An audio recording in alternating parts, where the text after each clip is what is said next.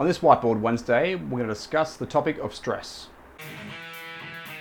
In the past, I've talked about stress and its relationship and importance when it comes to adaptation. And that then underpins things like supercompensation and the two-factor model. With training, we're trying to get the right amount of stress, and that cannot be overemphasized. Not as much stress as we can, but the right amount of stress. That is, not too little and not too much. We want an amount that leads to an adaptation that's as efficient as possible. We need to understand what stress is so we can ensure that our training has the right dose of stress that leads to the most efficient adaptations and also avoids the chance of either exhaustion or even injury. There are two broad types of stress.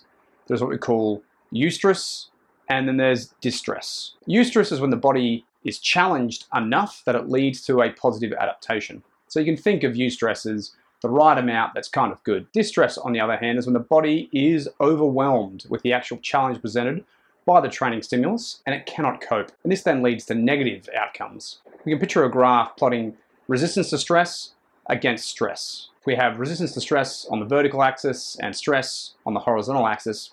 It appears similar to an inverted U or a normal distribution. And what we basically see is here where stress is low, the actual resistance is also relatively low as well. Moving on to the middle, we see an increase in the amount of stress going up and an increased level of resistance or ability to respond to that stimulus. Moving on further though, we then see a sharp decline in our ability to resist and compensate from that stress.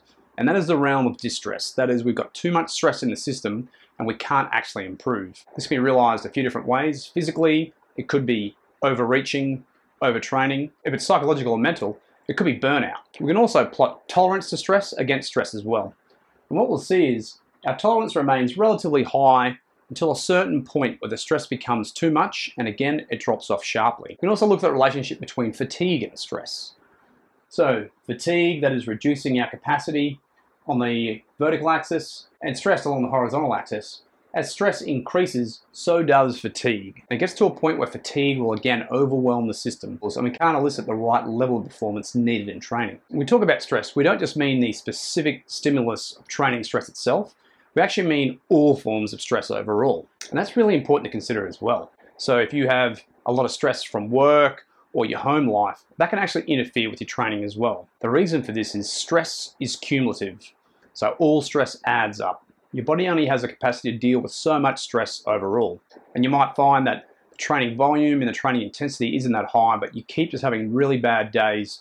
You feel flat, or you can't really bring to bear a good level of performance that you need during training. Think of your body only having a certain capacity for stress and a certain amount of adaptive energy that has ability to tolerate with so much stress overall. When you exceed that limit, as we've shown here with resistance, tolerance, and fatigue, we'll see some form of breakdown. It could be a breakdown in our technique, could be overreaching, overtraining, could be that feeling of being burnt out psychologically, a loss of motivation where you just don't want to train, or you feel really banged up. You're not necessarily injured, but you feel really flat when you train and you can't do the required work. We can look at stress in a general sense or a specific sense, but regardless, stress is cumulative.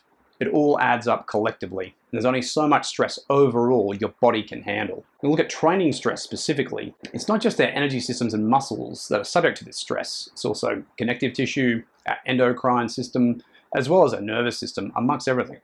And your body responds to that stress by prioritizing what it has to deal with, by releasing hormones, breaking down tissue, rebuilding tissue. So whilst you might not think that a heavy squat session is going to affect your ability to bench press, it actually can. You might get a large dose of stress from that squat session.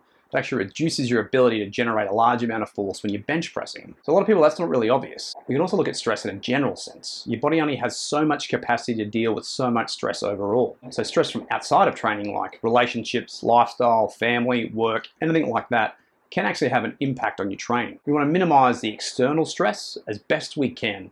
If we can't minimize, then we're going to have to reduce the amount of training stress we're going to undergo.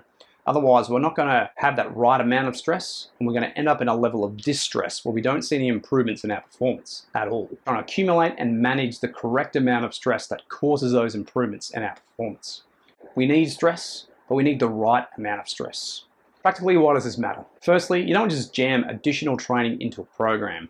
You might move from being in that sweet spot of eustress that's going to lead to a positive adaptation over into a level of distress where you might overreach, overtrain, get injured, or just feel flat. With that, more is not necessarily better.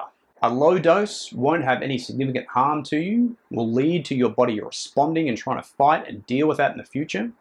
Too high of a dose can have serious negative outcomes.